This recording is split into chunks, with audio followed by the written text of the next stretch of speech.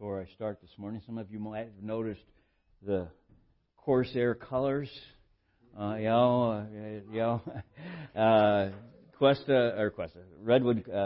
College of the Redwood, CR, has won their game Friday night, and so as a result, they're playing the number one seeded city college or junior college in San Francisco next Friday night.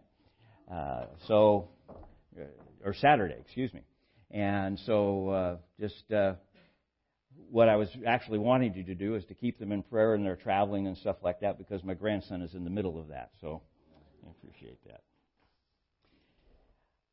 I just needed to brag a little bit. Although he had one of his lower nights, he only had 19 points. So.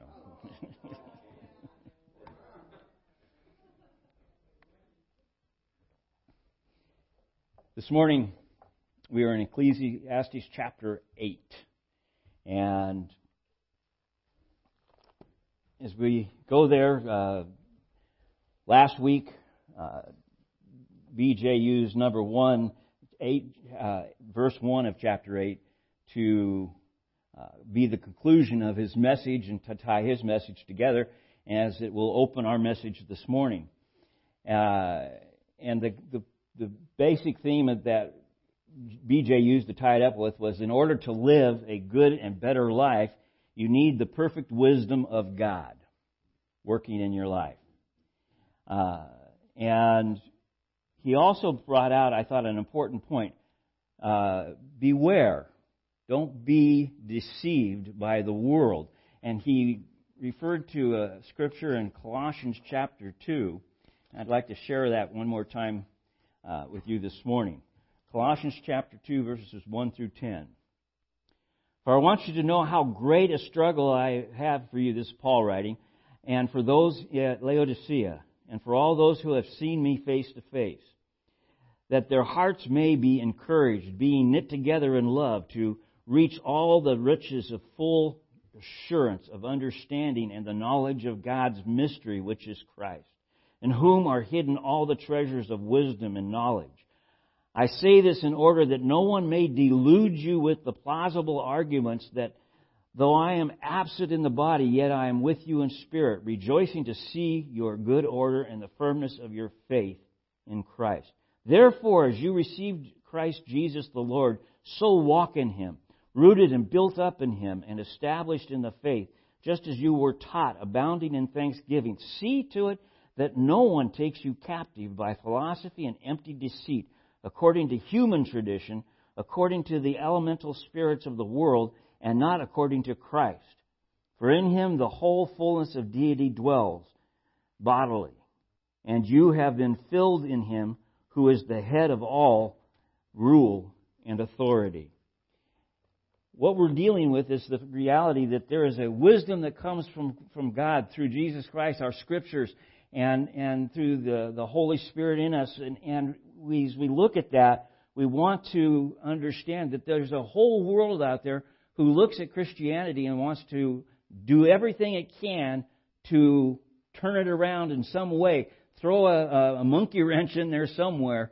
And so we look at this and we say, no, the idea of wisdom is that Jesus Christ is our wisdom. The Scriptures reveal who He is. And as we come to Him through the indwelling of the Holy Spirit, as we read Scripture, we begin to understand what the real purpose of man is. What is the purpose of man? There's a few of you that are familiar with some of the confessions. What is the purpose of man? Okay, it's right on target. To glorify God and to enjoy Him forever. To worship Him. And He has provided a way to draw us into His presence. We have a dilemma. We can't enter into His presence because He is holy. And in order to enter His presence, you must be holy. We must be holy as He is holy. But because we have sinned, and it doesn't matter what kind of sin or how serious a sin, because we have sinned and all have sinned and fall short of the glory of God, we can't get there.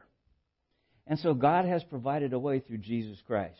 He came, and we've sung it through our songs this morning, and that is the wisdom of God coming through to us. And so we have this picture coming out of Ecclesiastes about the wisdom of God as well. Who is like the wise, and who knows the interpretation of a thing? A man's wisdom makes his face to shine, and the hardness of his face is changed. And there's two ways it's interesting. Some people look at this in a negative way and others in a positive way. I tend to look at it as from the positive side, that the idea of a person who is wise in Christ, who is wise in knowing who God is, he knows the interpretation, and who knows the interpretation of a thing. He comes to the Scripture to find out the truth. And it says, man's wisdom makes his face shine. Now, man's wisdom, is that man's wisdom meaning without God or man's wisdom with God? And that's the question mark for some people. And they say, well, it makes his face to shine and his hardness of his face is changed. To me, those two pictures draw into something that says he's changed. And so I see this as God's wisdom. And someone will say, is that actually someone would physically change as he becomes a Christian? Can there actually be a transformation physically and not just emotionally or mentally or spiritually? And my answer to that is yes. And the interesting thing for me is I had to deal with this idea of a man's changing and how far God will reach into the sense of what is evil and draw someone and pull them out and set them on the rock. I think of the idea of being in a pit of miry clay, Psalm 40, and you're waiting on the Lord, and it says God reaches down and pulls us out and sets us on the rock, which is Jesus Christ. Okay? And it's God pulling, it's God drawing, it's God in bringing the person to Him. And there is a person, and this happened in 1975. I wasn't a Christian at the time, but I was living in the area where this happened. I don't know how many of you are familiar with the penal system in the state of California, but there is a maximum security prison. It's got a section of maximum security in Morro Bay, between Morro Bay and San Luis Obispo, called the Men's Colony. And in that prison was a particular inmate who had committed terrible, heinous crime. His name was Tex Watson. Some of you will remember Charles Tex Watson. He was involved in the Sharon Tate murders and the following murders the next night. And you're talking about something totally depraved. There's just no way else of explaining the type of person that he was. Convicted, in prison, all of a sudden he's accepted Jesus Christ. And being the cynical person I was towards Christianity at the time, I said, yeah, right. Anything to look good and hope for a parole. By the way, he's actually did the sentencing. He's been up for parole, I think it's 16 or 17 times now. But because of the heinous of the crime, they don't give it, and he is not pursuing it in that context. But he had accepted the Lord, and I'm thinking, how can that be? Well, I became a Christian about a year later, and the church that I became a part of had a guard who happened to be in the cell block that Watson was in. And he said when he came in the next day to see him, he looked at him and said, what's happened? Instead of being all gaunt and drawn in, his face was full. Totally different demeanor. And I thought, isn't it amazing? Because I'm now a new Christian and seeing what God is doing in my life. Isn't it amazing what God can do and where He can reach? And that there is nothing that He can't undo in the sense of forgiveness. Doesn't matter how bad the crime. And there's people will see injustice in that in one sense.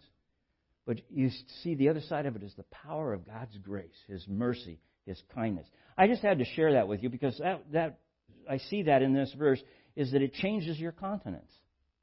It changes who you are. And it can go into the physical realm and has many, many times for people.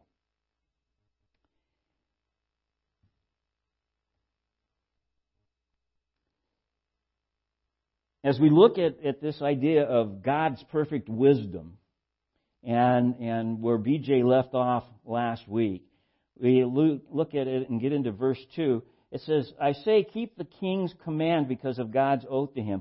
Be not hasty to go from his presence. Do not take your stand in an evil cause, for he does whatever he pleases. For the word of the king is supreme, and who may say to him, what are you doing? Whoever keeps a command will know no evil thing, and the wise heart will know the proper time and the just way.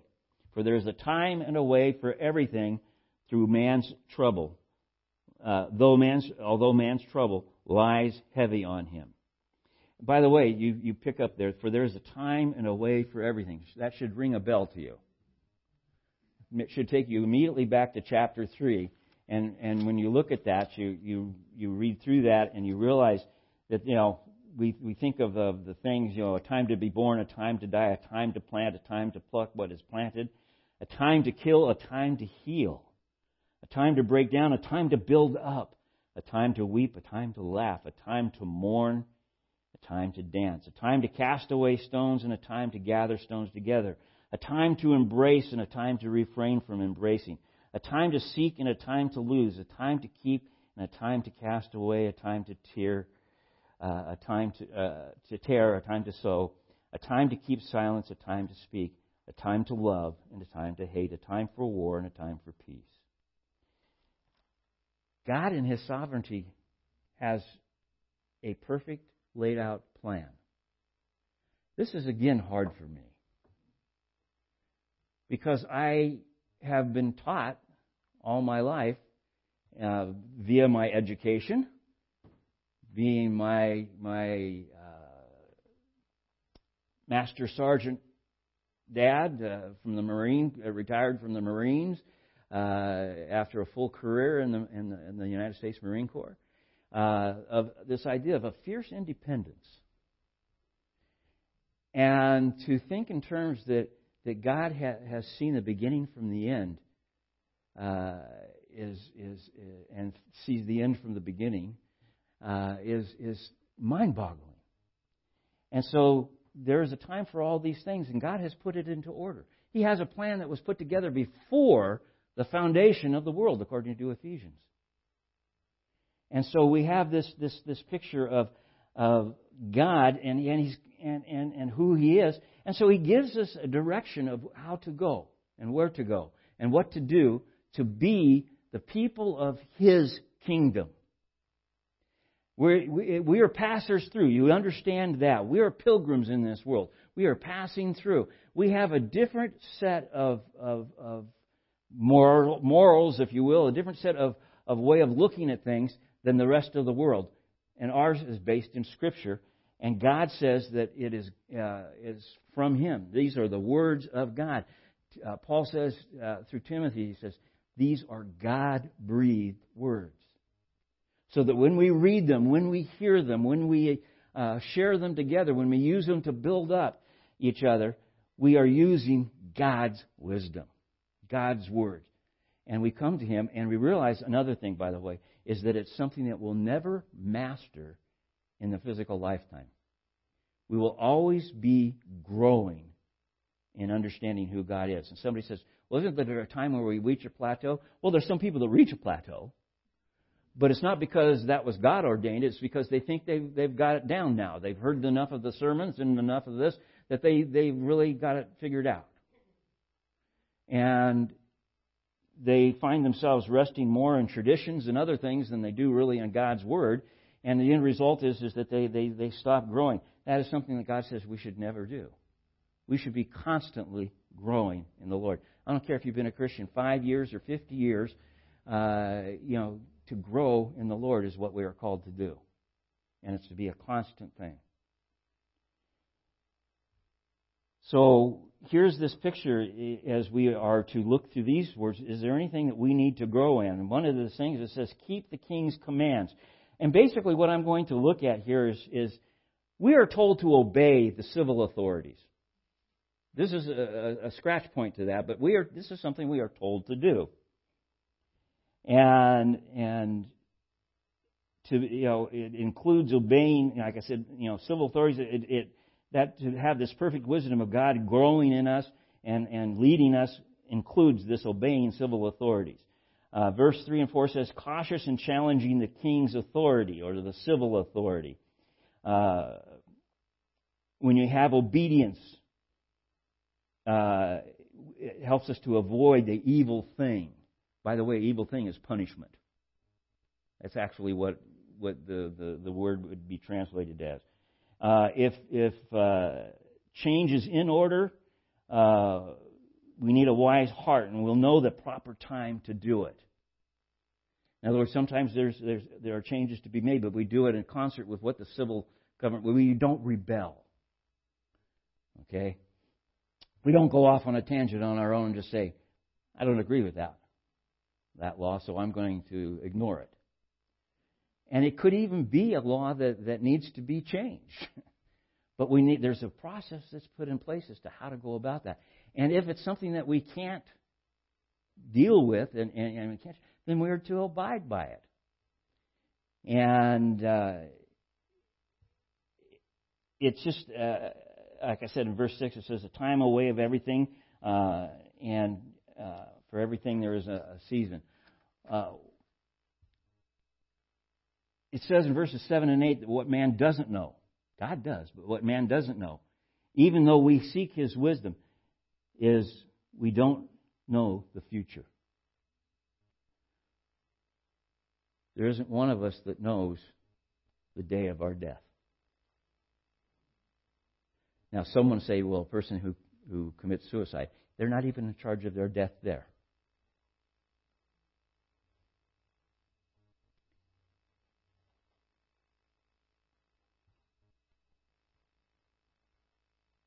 Paul, just this idea of being obedient to authority is to understand God knows all these things.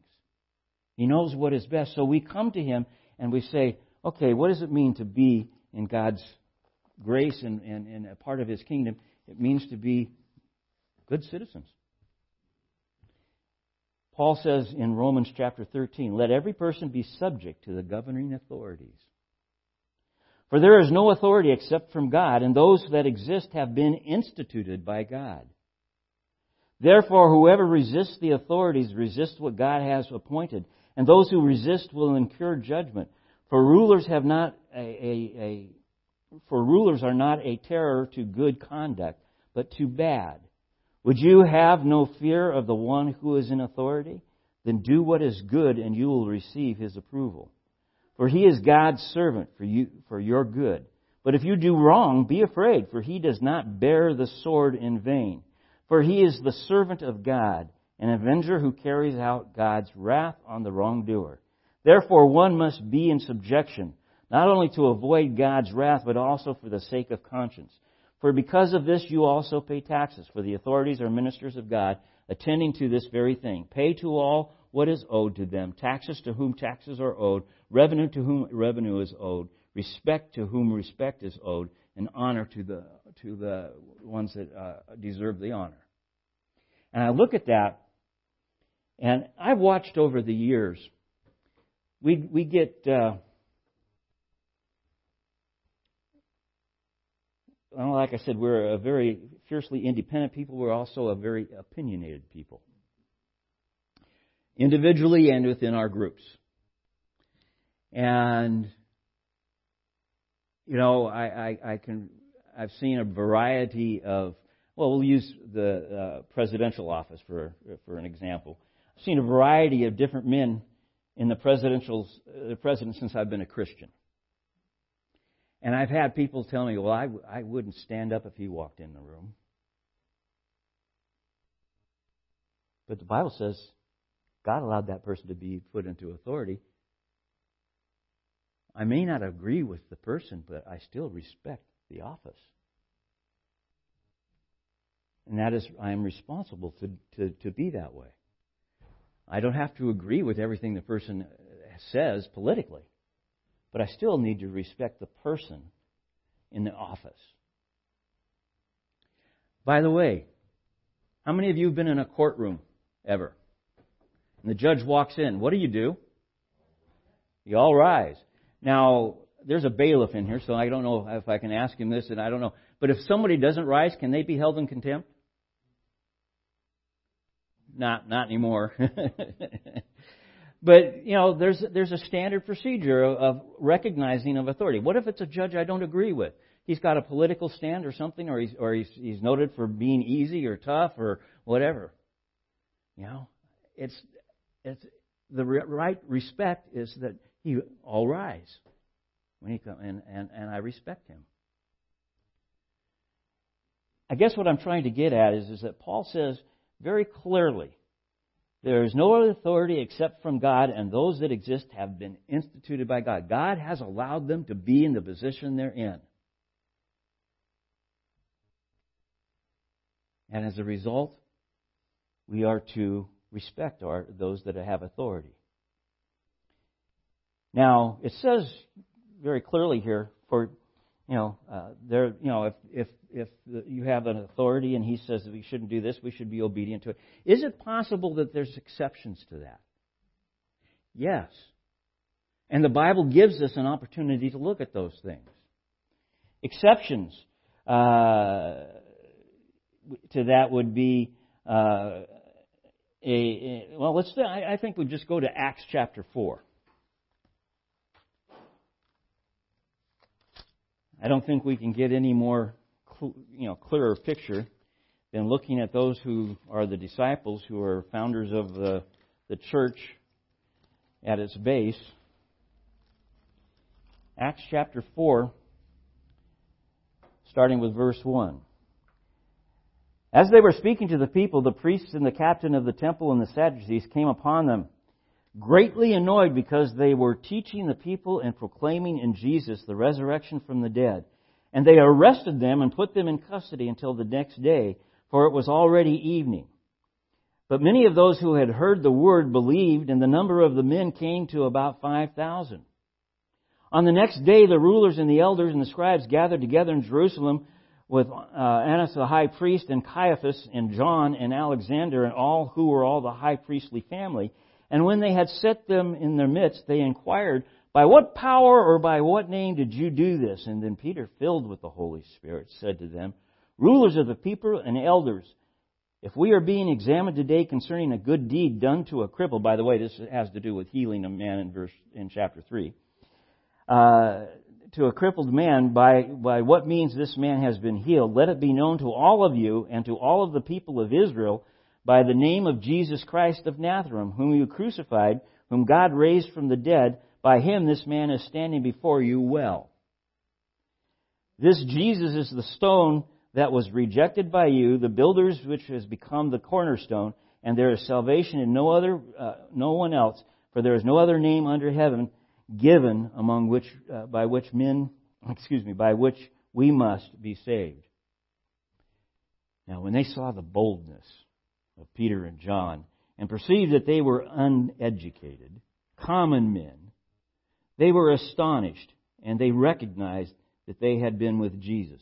Now, two things there. One is just to be recognized that they had been with Jesus is amazing.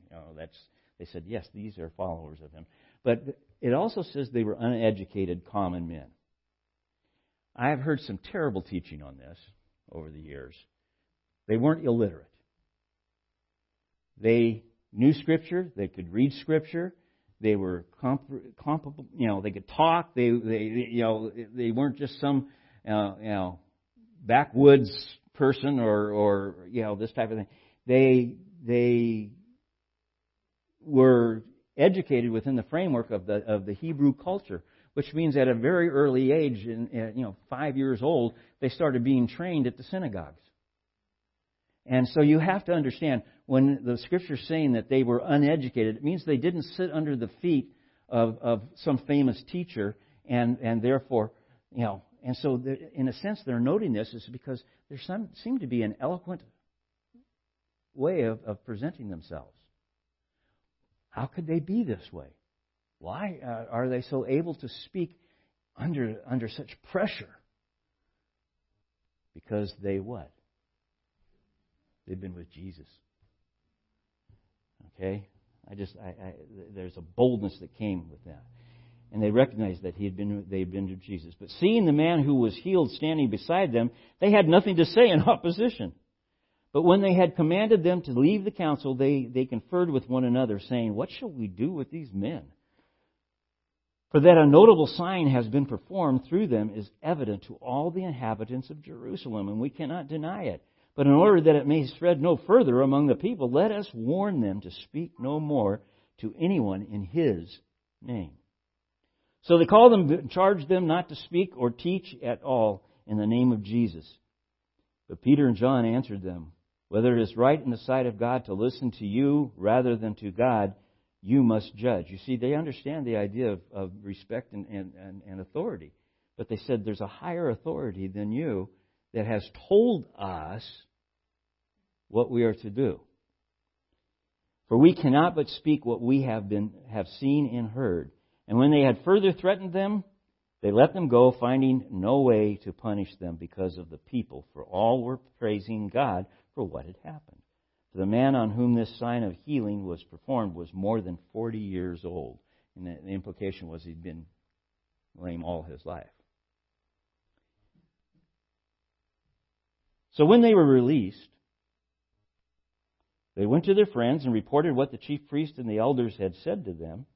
And when they had heard it, they lifted their voices together to God and said, "Sovereign Lord, who made the heaven and the earth and the sea and everything in them, who through the mouth of our father David, your servant, said by the Holy Spirit, why did the Gentiles rage and the people plot in vain? The kings of the earth set themselves and the rulers were gathered together against the Lord and against His anointed.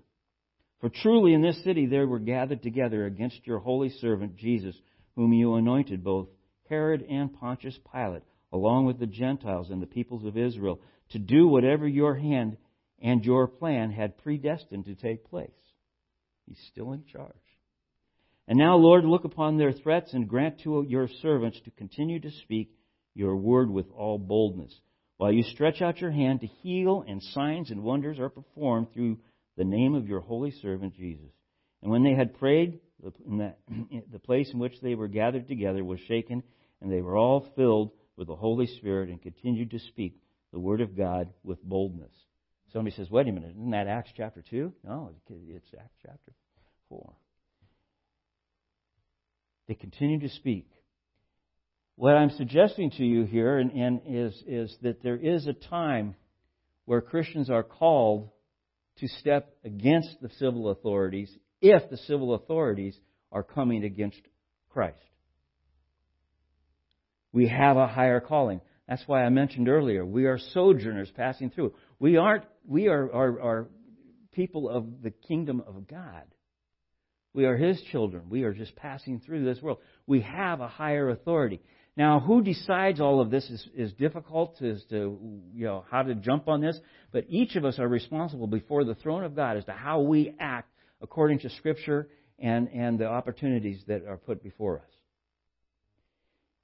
It was clear. Jesus mandated, I want you to start in Jerusalem. I want you to go to Judea, to the outer parts of the kingdom here, and then to the outer parts of the world to spread what? The gospel, the good news, Jesus Christ. Direct commandment. So we have to look at this and say, there is an authority that trumps the civil authority. And that's the Word of God and what it tells us to do. In Acts chapter 5, as they continued the many signs and wonders that they were doing, they run into this again. The apostles are arrested and freed again.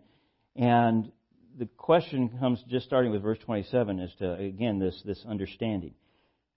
When they had brought them, they set them before the council, and the high priest questioned them, saying, "We strictly charge you not to teach in this name.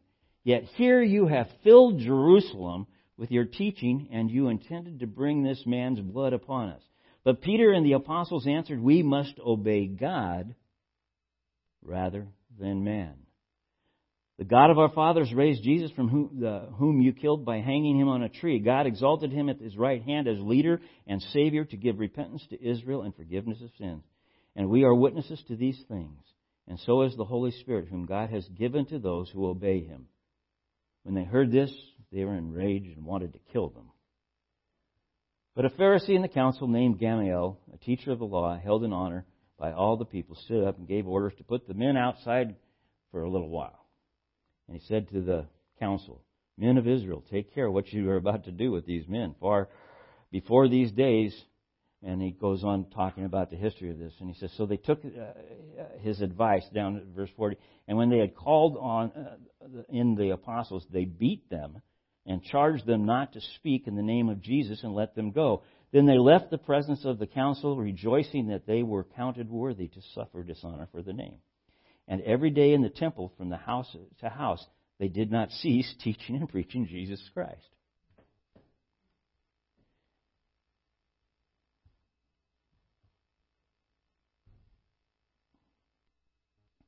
There is a time,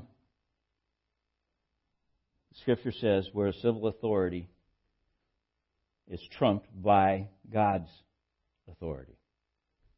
And I believe God makes it clear in those things. And if we will pray, He will let us know.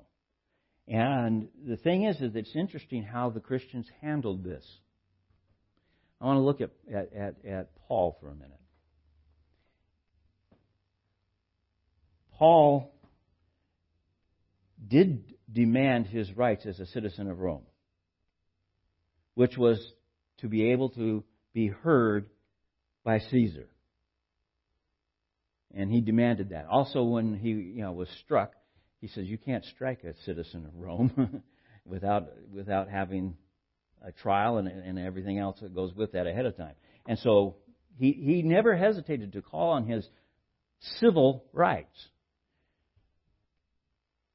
But you don't see him trying to escape, dragging his feet. It's an interesting thing that the Christians at the time that this was happening, and up through the next few centuries actually, that when they were arrested, even though they were arrested for preaching God when they were told not to, this type of thing, they went by the way of the law and allowed themselves to be subject to various ways of death sentences.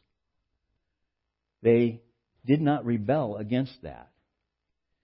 And it's as Christians today, we look at this. If you're in a country, and there are places to this today in our world that to preach the gospel is just as serious as then. It could carry with it the death sentence. Those people, when they are arrested, they don't fight. They don't, they just claim who they are, what is going on, and many of them go to their death. And it's a kind of a thing as we look at this, it runs again kind of difficult for us to understand and to grab a hold of. But God, in His sovereignty, allows us to be in a world where, my thing would be, God, why didn't you just pull me out as soon as I said yes? But He's left us here. Why? What is our purpose? Exactly what Jesus said in the Great Commission. To go out and to share, to live the gospel in every way that we can. What's the most important thing we have to do? It isn't to get the best job we can get. It isn't to get the best education, although there's nothing wrong with those things. It's the idea is that we are to live a life that desires to serve Christ wherever we are. Could there be consequences of doing that? Yeah. Have any of you ever been told that you're at a workplace or something like that? You can't share the gospel at the workplace. Okay, but you're out to lunch with a friend and from the workplace, and you share the gospel. And interestingly enough, sometimes the supervisor will come back to you and say, we don't do that. Well, that's our time. That's our free time. We're allowed to use our time. I know people that have been fired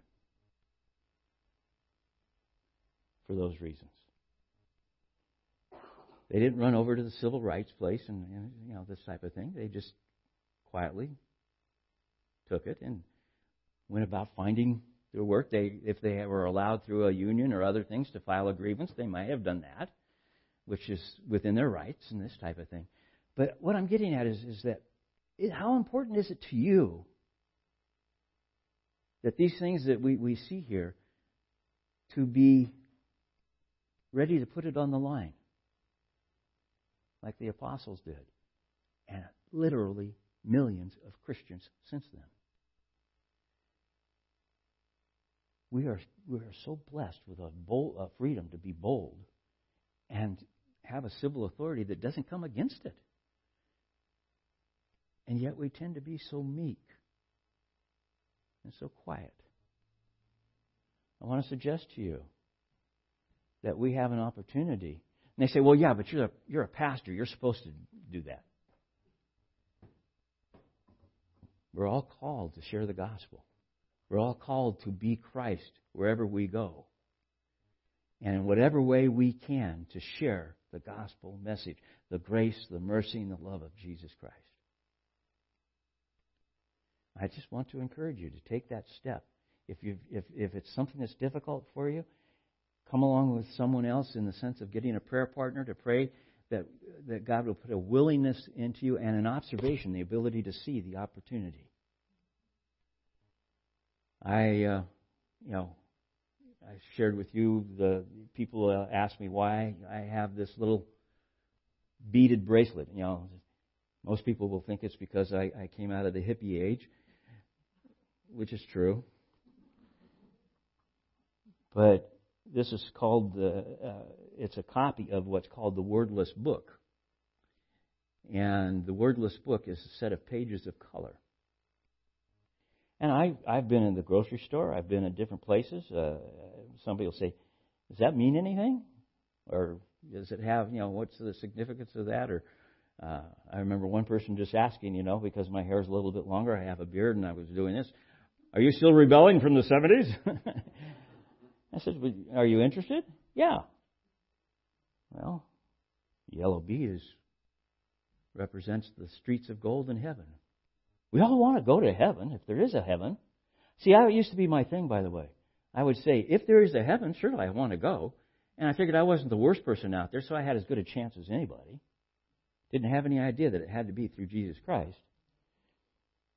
But I have a dilemma. I have sin in my life. The black bead represents sin in my life.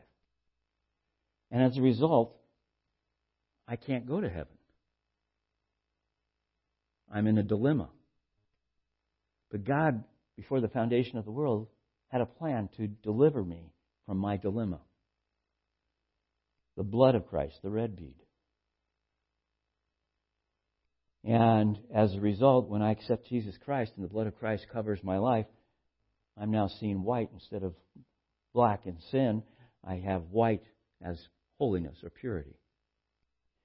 And then the green bead, by the way, is with the opportunity to grow in Christ for all my life. There's no time where the green bead comes off. It's part of the whole picture. Okay, somebody say, well, that if that works for you, that's fine. What I'm saying is just that anything we can do that creates an opportunity to share the gospel. I've had friends that have more than once put their job on the line. Because in their free time and their off time and stuff like that, where their supervisors didn't like the fact that they were bold in Christ. And I will share with you, I got fired once for that. And happened to have a good track record with the company I was working for. And when the manager that fired me got caught with his hand in the till, he got fired. And the boss was going over the books and said, what happened to this guy? Where is he? Oh, he's working over at the paint store now. He said, well, he got a good track record of sales for this company. Why would we do that? Well, they turned around and offered me my job back. What was interesting was that he was a believer. He didn't even know that I was. He just, he didn't know why I'd been fired. And then I showed him my spray booth that Dad had there at the shop there. I did the spray work as well as sales. And the people, as an intent to be an insult, I had a weekend ministry. I was gone on the weekends. I come back and they put a cross on my spray booth, up above my spray booth. And said, "There's Bob's holy ground." And, as much as is possible, we should be known for that. Shouldn't have anything to do with whether you're a pastor or an elder or a deacon in a church. It should have to do with the fact that Jesus Christ has saved you. You're part of the kingdom of God, and you want to open that door for somebody else. And so I want to encourage you. Yeah, we're to be yielding to the civil authority, and we're to be respectful. And absolutely, I want to encourage you with that. I get very frustrated when I hear people speak disrespectfully of leadership and this type of thing. I have my opinions, but if we want to get into a discussion about it, that's one thing. But just to be adamant about my position is another. And so understand that as a godly person, a man of God, as a woman of God, as a child of God, we are kingdom children, children of God first in all things. By the way, I'm going to tell you, gentlemen, it'll make you a better husband, better father, a better grandfather. Women, it'll make you a better sister, mother, grandmother. Make you a better employee. Because Scripture gives us a thing about being an employee. You do the best job you can, not because you're doing it for your employer, but because you're wanting to glorify God in who you are. And so you do the best work you possibly can in anything that you do.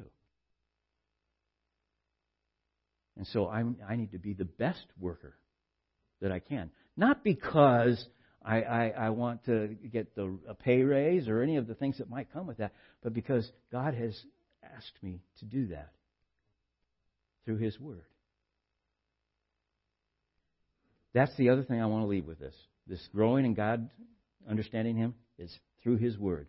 You're doing that this morning as we come together to preach and to teach and this type of thing. You do it when you come to Bible studies and this type of thing. But I want so to encourage you, if you don't have a personal growth plan, to where you are growing in the Word by studying it on your own or with a friend or something like that, I want to encourage you to consider adding that to your lifestyle and letting the Word be a daily part of your life in such a way that you can grow in the Lord.